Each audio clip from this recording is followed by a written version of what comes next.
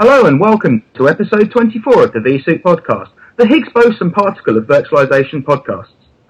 For this show, we're joined by a gentleman who is not only very, very smart, he would also be very, very rich if only he could find someone to pay him $1 for each time they got his name wrong. It's Joe Onisick. Joe's a straight-talking guy I met at my first tech field day. Will this end up being marked as explicit on iTunes? Who knows? Joe, welcome to the show. Thank you. It's a pleasure to be on. Excellent. I'm glad to have you on. So we met for the first time, must have been about 18 months, almost 2 years ago now, in San Jose at Tech Field Day 4, I believe. I remember that. That was quite a good Tech Field Day. Some great companies and some rather lackluster companies were present for that one. Yes, yep. Some have done well, and some I've never heard of since.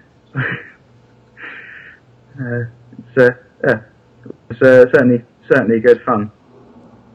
So, what have you been up to? I mean, you've moved across from you've been at your current role for quite some time now at WWT, in more of the sort of, customer architect pre-sales or post-sales kind of stuff. It's customer architect pre-sales. So I work with a team of technical architects focused on a series of verticals. So the U.S. Navy, U.S. Marine Corps, and then non-combat Department of Defense agencies, basically designing data center and converged infrastructure solutions for those agencies and some civilian agencies. I hear that the US federal market is, it's a massive market, but a little bit unpredictable as to how their business runs. In that, they might suddenly have to go 2 years without funding, which must make life interesting. It's quite an interesting. You end up learning to play the game as much as you do the technology. Right. Do you still miss getting deep in with the tech, or? I do. So as often as I can, I try and get my hands on things. But typically, about 5 minutes into that, now I get kicked off the gear. Or everyone else's fault. Of course.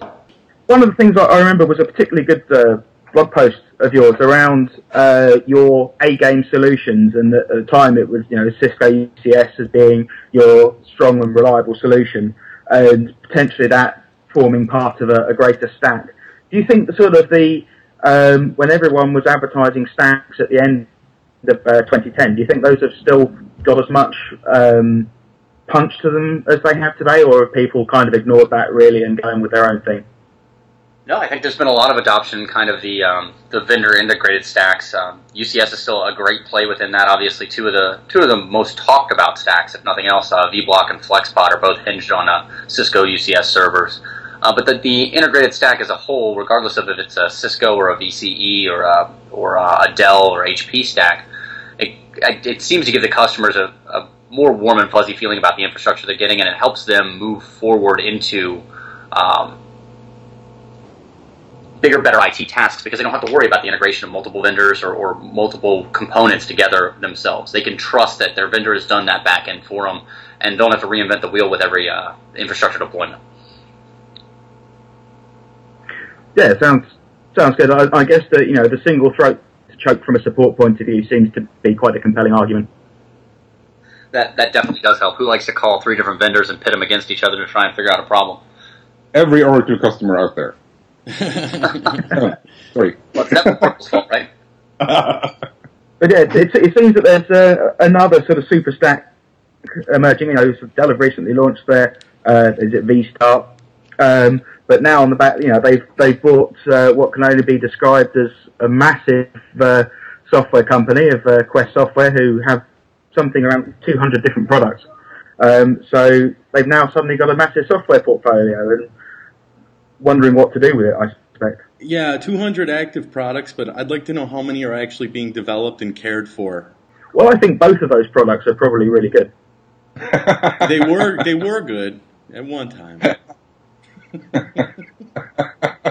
So maybe 15 to 20% of those products are actually being developed and cared for? Yeah, good possibility. I did hear that they spent a lot of time developing bits for the EMC boost engine for Data Domain, which obviously is going to be a great host now that they actually are trying to develop for a competitor's hardware. Not going to do Dell's DG hardware any good. Some of the backup stuff. So I'm sure it was a DD good decision at the Boost? time. Yeah, there's a kind of like best Yeah, I know described as DD Boost. It VAI. does the source side, but that's Networker though? Yeah, but it also works with one of Quest's backup products, either NetVault or the Ranger. Might be the Ranger, and they spent quite some time getting it to work, which is brilliant. But now, obviously, they're owned by Dell. They probably aren't really going to want to do too much with the MC storage when they've got lots of storage solutions of their own to sell. So I think overall it's a really interesting acquisition for Dell. One, it's huge, and I think there's only been one other Dell acquisition of this size, the multi-billion-dollar size. But it's also showing Dell being rather forward-thinking. If you look at where the market and where the money is going, the data itself is really where all that's going. The hardware below is commodity almost across the board. Storage and networking being kind of the last two places to commoditize, but software-defined networking is showing some promise to commoditize network hardware. And if you look at the storage hardware underneath, it doesn't matter. Everyone's buying their disks from the same people. It's the software EMC, NetApp, or Hitachi are putting in that really make that matter.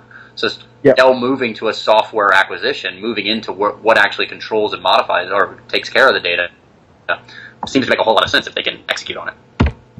True. And that, and the old saying that there's no margin in hardware anymore, probably unless you're Cisco. That software and services is where the money is, and they needed some software to be able to sell services on top of it. And what a better alternative way than to buy a massive software firm.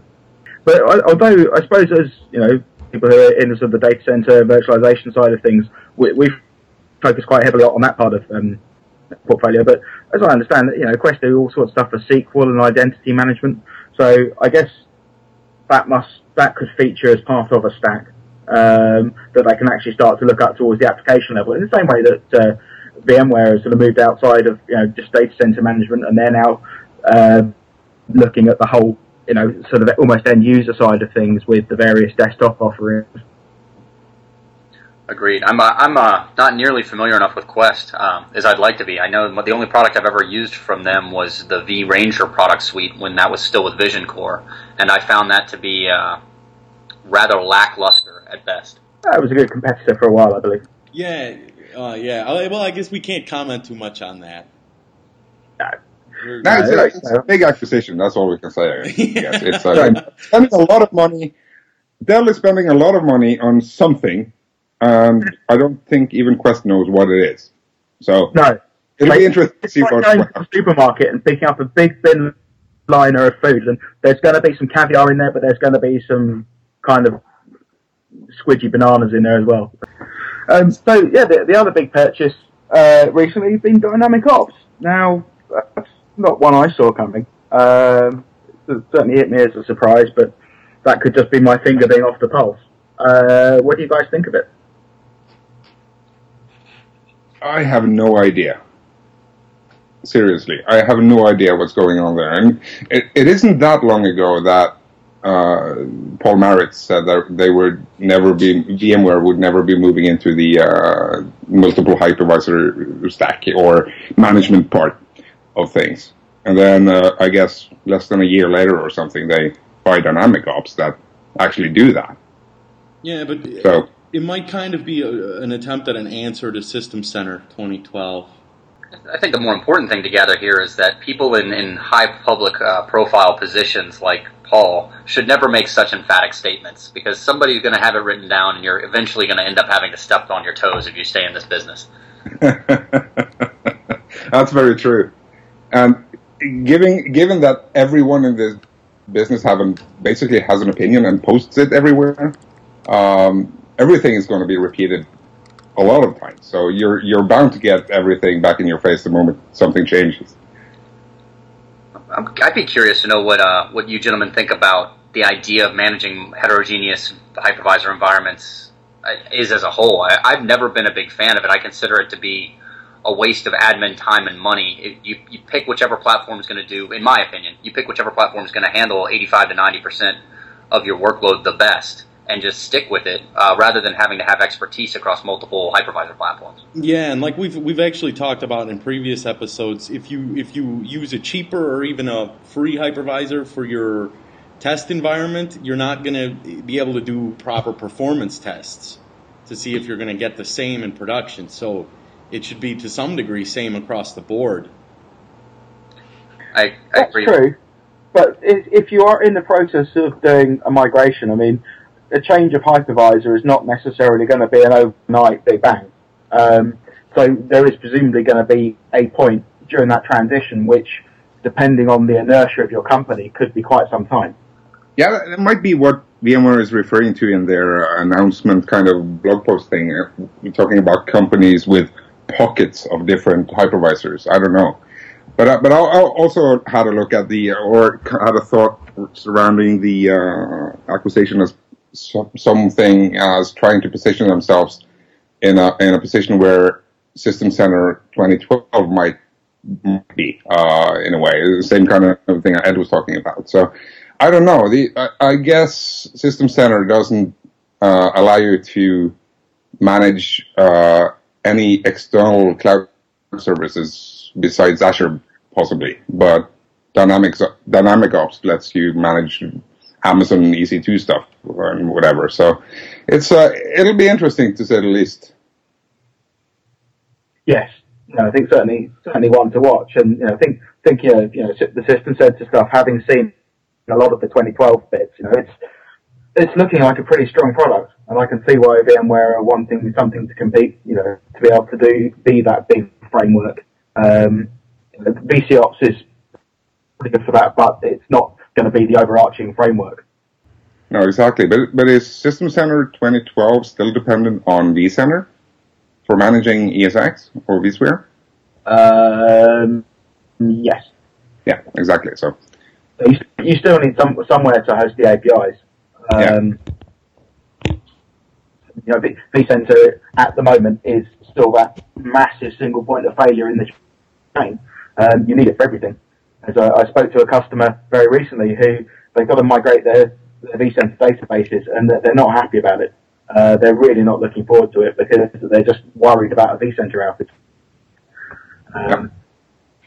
That nowadays it's quite a significant thing, and I'm guessing I would like to see in the future that vCenter moves to a model where it's no longer that one point, that you can scale it horizontally and,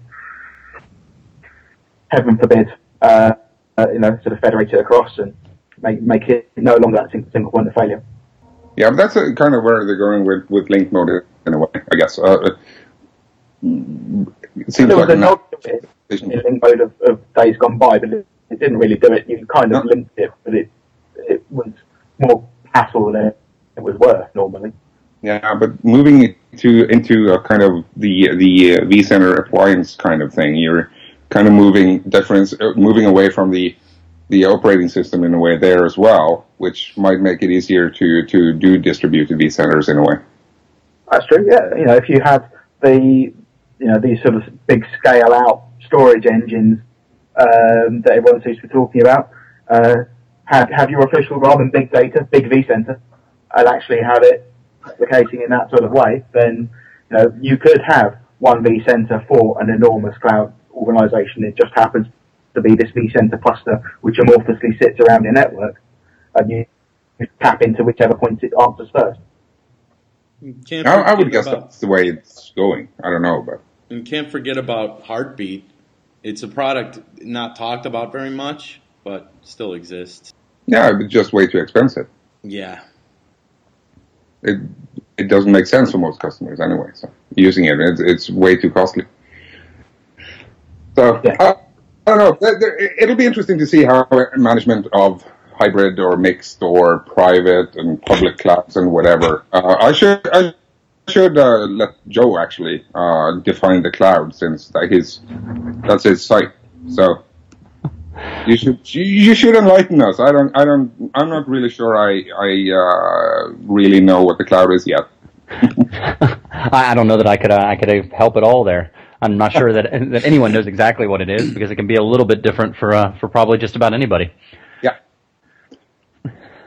It'll be interesting. This takes us back to episode 1 here, man. Yeah. What is the cloud? Yeah. So I mentioned recently I've just come back from TechEd in Amsterdam, which was an interesting place to host a tech conference. It was my first time at a Microsoft conference, so a little bit different in terms of atmosphere. Perhaps it was a bit smaller, and that there wasn't the buzz that you kind of feel at VMworld. Whether that's just down to I didn't know as many people, or sort of other more sort of social reasons.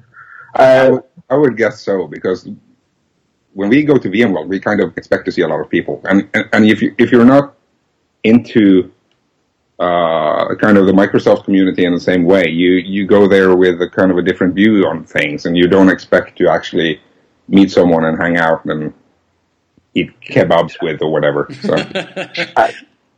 Or interview a potato or something, I don't know.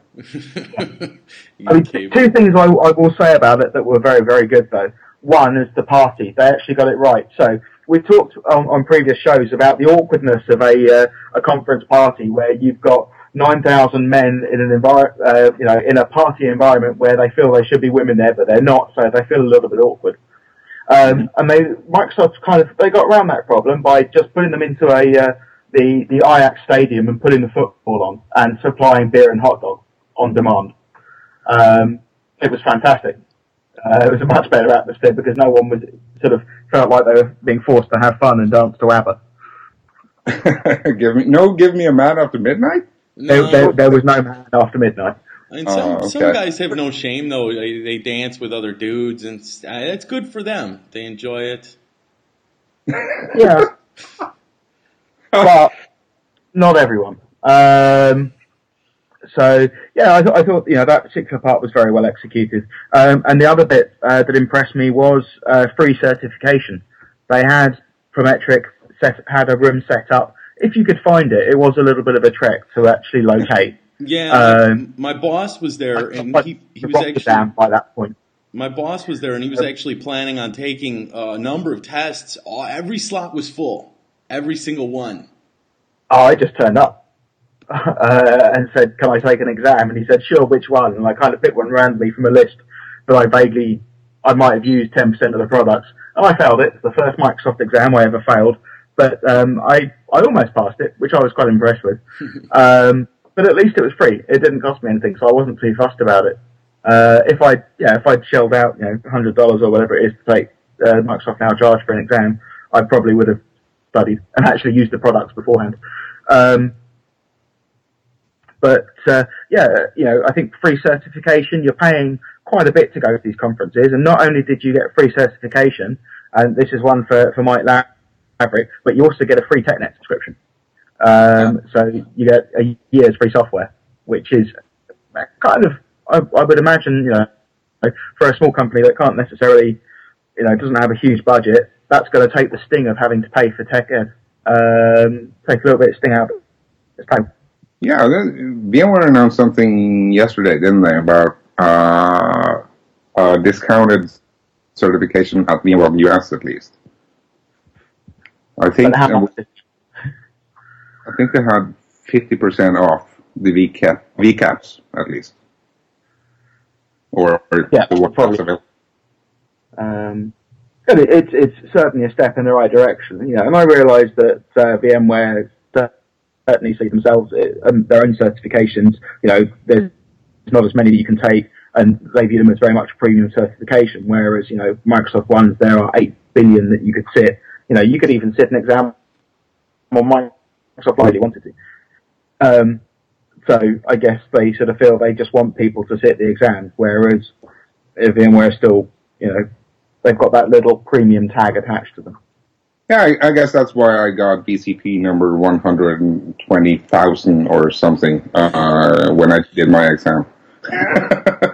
It's an exclusive group. It is, relatively speaking. Yeah, that's true. Speaking of TechEd again, I had one of my colleagues attended as well. He was Olav Tvedt. He was a speaker there as well. He didn't enjoy the party that much, but he doesn't like football. So I'm a massive fan of it either, but I just thought the atmosphere was kind of, It was good, and if you're going to watch football, watching it from the middle of the pitch at the Ajax Stadium is quite an impressive place to go and watch a game of football. Yeah, sure, but do you know who was actually playing at a gig at the same time in the building next door or something? Not off the top of my head, no. No. Okay. Bon Jovi? No, Pearl Jam. Not Bon Jovi, Pearl Jam. Leopard.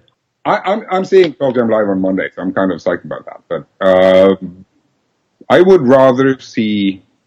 I would actually go see Pearl Jam instead of watching a football match as well, which kind of says a lot in my case. Yes, because obviously you're quite keen on football. Somewhat. I'm just kind of curious if I'd feel like I had gone to a tech conference without a has-been band playing and a bunch of overweight men standing around holding their cell phones in the air as if they were lighters. Only if they've got the lighter app installed. Where it actually opens the battery as you go on and will give you a slight burn. That's just a sad image. I think that was the sad image I had. It was VMware in VMworld in San Francisco 2 years ago, and I stood in the back. I think NXS was playing, and stood in the back watching that. And I think it was only about 10 minutes of it I could take, and had to leave and go find something else to do. Yeah, but on the upside, it's Bon Jovi this year. I mean, seriously, it's Bon Jovi. We should go. Everyone should go. Yeah, but that's the US. You know the UK is going to get, not the UK, the European one's going to get someone rubbish. Yeah, I actually... They probably could even get Dexy's Midnight Runners. Hey, come on. I liked Come On, Eileen. It's a good song. I actually, before they announced Bon Jovi, I tweeted something about who cares, because EU is going to get shafted again. To which John Troyer actually replied, yeah, we don't see a reason why not.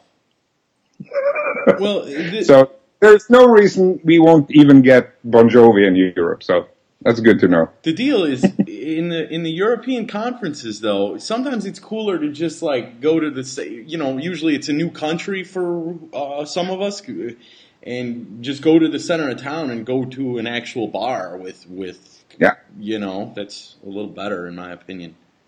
Yeah, I would prefer that as well. I wouldn't go to such a conference based on who's playing anyway. So that's not a deciding factor in any way, sense, or form. But I'm looking forward to Barcelona this year. Again, it's as I said, it's a new city. It's not somewhere I've visited before. I have been warned that Barcelona has some really great pickpockets, so keep an eye on your wallet and only take a minimum stuff out with you. Yeah, might want to cover up the bags you're carrying as well. Oh, the special please mug me bags. Yeah, please. Nice. They'll be happy. Spain just won the European Championships. No one will care. I'm back on football again. There is some good news about VMworld, though, isn't there? I don't think it's been announced yet, so I'm not quite sure how much I should talk about it. But I can cut it if it's necessary. Yeah, well, I'm guessing something will be announced before this is released anyway. But I think there were over 2,000 submissions for presentations this year, for sessions this year. That's a lot. Yeah, and I think about 12% of those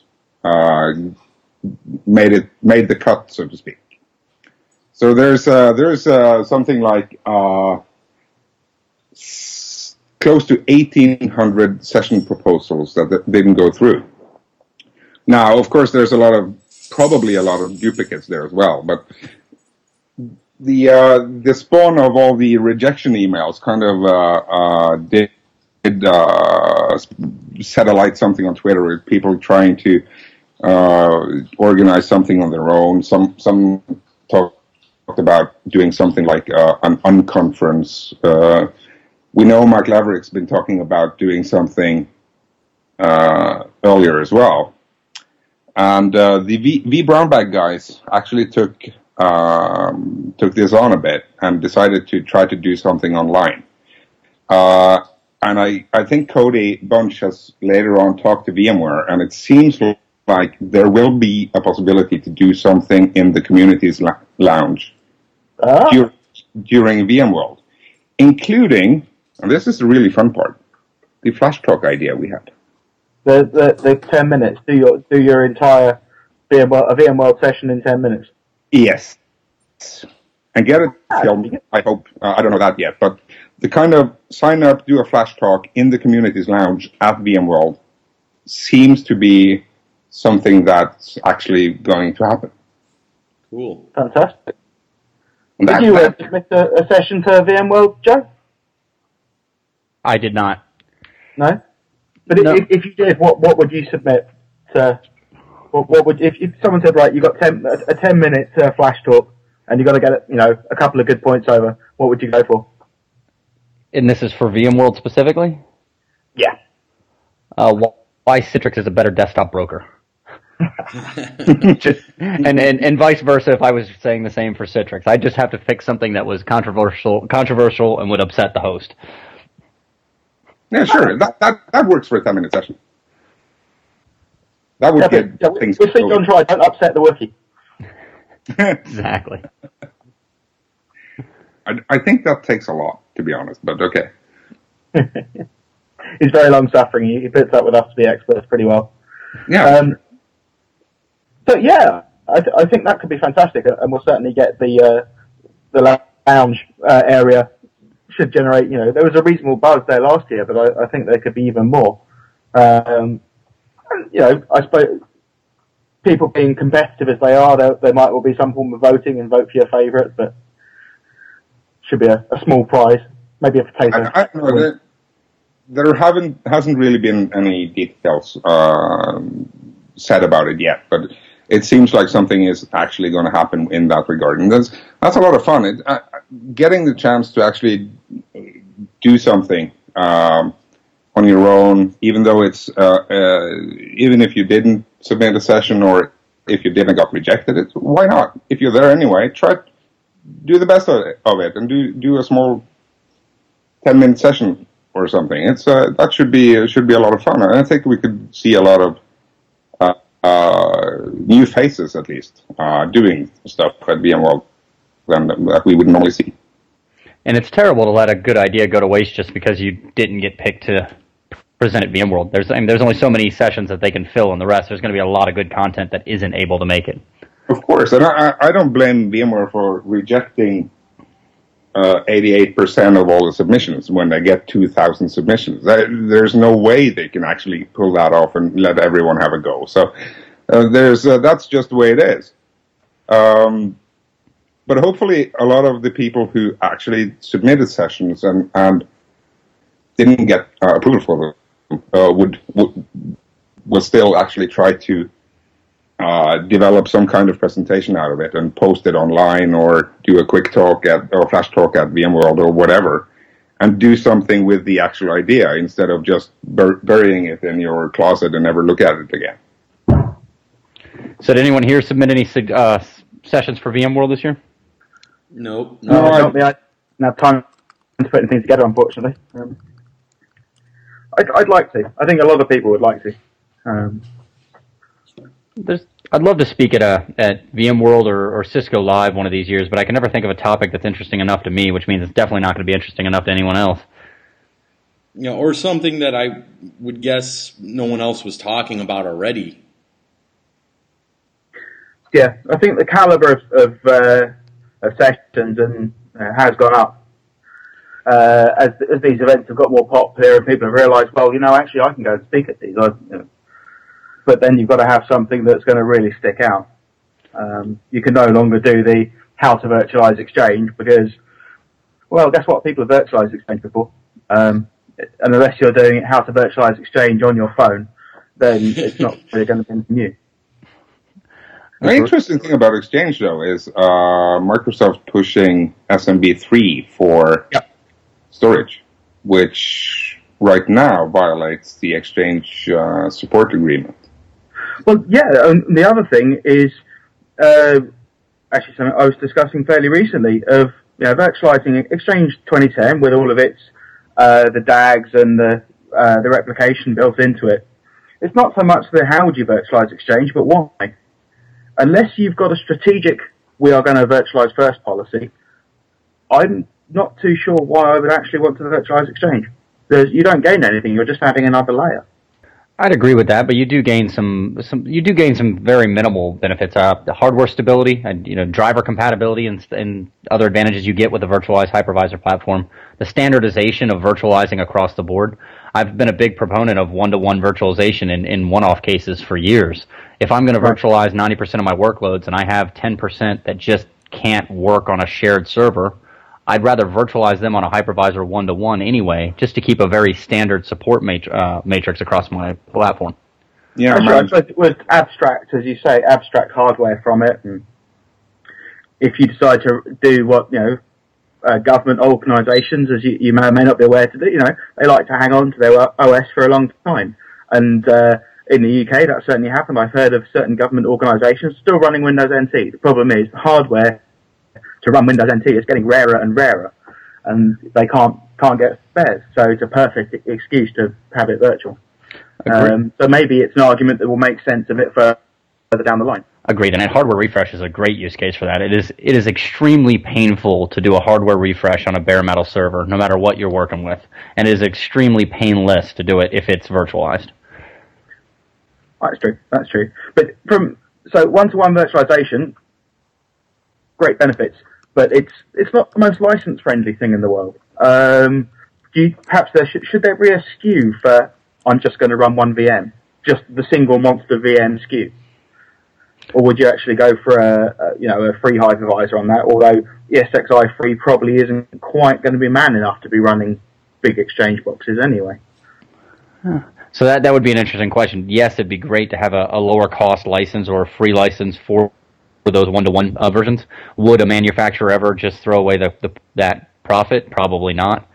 But getting something like even I think ESXi would work in those cases, because you really what you're doing is saying I'm not going to manage it with vCenter. Well, you weren't going to manage it with vCenter on bare metal anyway, so you're not losing anything. That's true. I'm just losing the memory capacity if you need it. Yeah, it's just that you're still limited. Are you limited from a CPU point of view? I don't think so, to be honest, but I'm not quite sure. Yeah, I couldn't remember if you could run more than 4 vCPU on free version. I forgot about the memory requirement, or the memory constraints on the free version. 24 gig.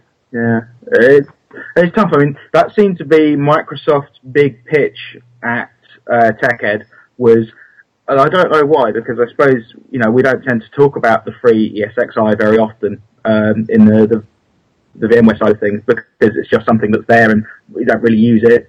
Much rather have my NFR key for Enterprise Plus, thank you very much. But Microsoft are making a big play of, well, no, our free hypervisor does everything our paid hypervisor does. There are no differences between the two. There is no such thing as a free Microsoft hypervisor, though. Well, if you are running a Linux workload on it, it is completely free.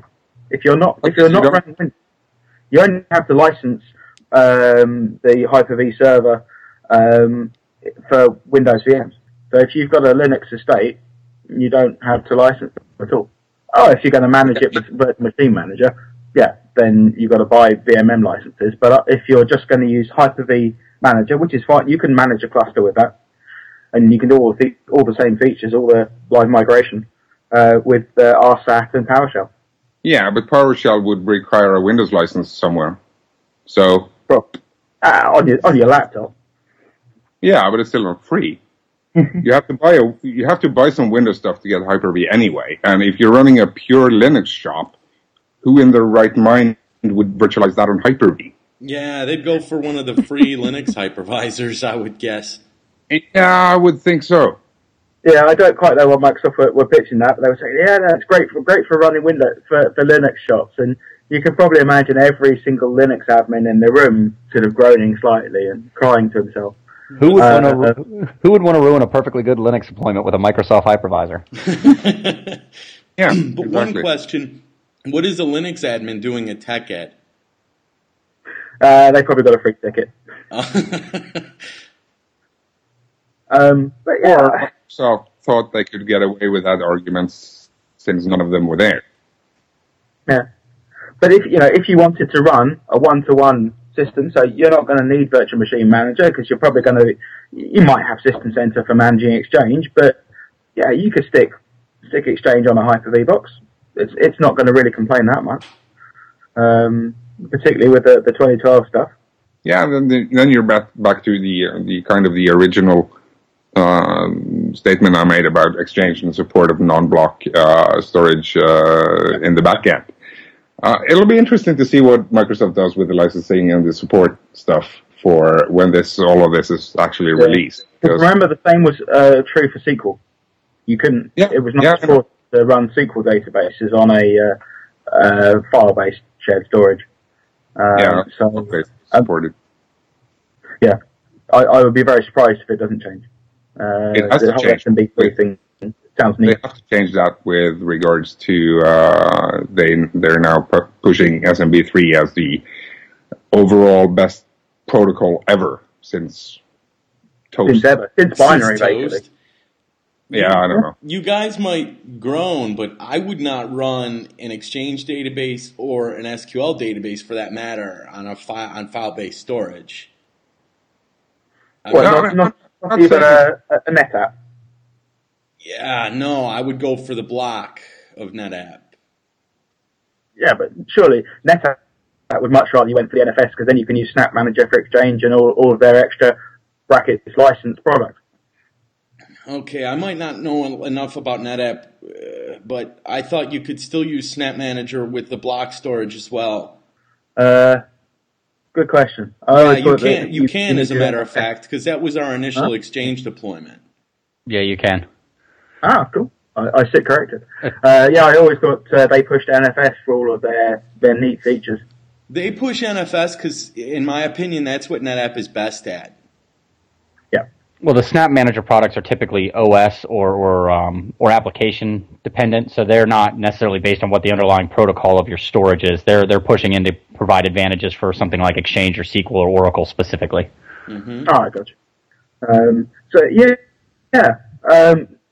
yeah, I mean, I suppose I've got to see what SMB3 can really offer. Again, it goes against my idea of, as you say, putting a SQL database on a file share. What sort of crazy man are you? But if it can provide the performance and the availability and the scalability, then why not? Yeah, I'm not saying I would do it, but with Microsoft pushing that protocol as the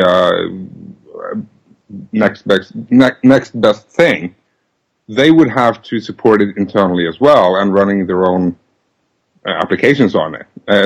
Makes no sense if they didn't. So that support policy has to change. Yeah, and it's not the first time that Microsoft have changed their support policies to suit themselves. No, of course. The whole like live migration and licensing and running domain controllers virtualized and all of those good stuff are support policies we've seen fallen by the wayside. So yeah, I wouldn't be surprised at all if it changes very soon. The majority of the changes I've seen Microsoft make in the way in which Exchange is deployed are in order to get you into or get you off of advanced features of other vendors and onto costly advanced features Microsoft offers, getting you more into Microsoft Advanced Clustering and things like that, and locking you tighter into Microsoft products. So I'd be kind of curious as to what's the real play behind SMB for them. But yeah, it's kind of eroding storage vendors' unique offerings. Would you also think that maybe it's a way to start moving people towards a Microsoft hosted public cloud exchange type basis, getting it onto SMB and off of things that are a little more complex to scale, like block storage? Yeah, sure. Why not? Yeah, I mean, I don't know what Microsoft are running in their data centers, but they've certainly got some very significant storage space kicking around, and they want to do something with it. Yeah, it's interesting to see what they're doing with it. I'm not convinced that they will be able to kind of erode the Fibre Channel or iSCSI or NFS, which is, I guess, it's the primary target for it, which is kind of interesting to see Microsoft putting out SMB as an alternative to NFS when Microsoft are actually in the NFS working group represented there with regards to developing NFS 4. So I don't know. It's I guess it's with that as it is with everything else. Microsoft has a finger in it and tries to stir the pot as much as possible, as long as it gains them. But if you think back a few years ago, pre large-scale virtualization, most shops didn't have a SAN. You might have had a SAN for your SQL boxes, but your average Windows server ran on local disk. And Microsoft controlled that whole stack. And then, obviously, VMware's come along and everyone started to go, we need to buy some storage. So they've gone out and bought some storage.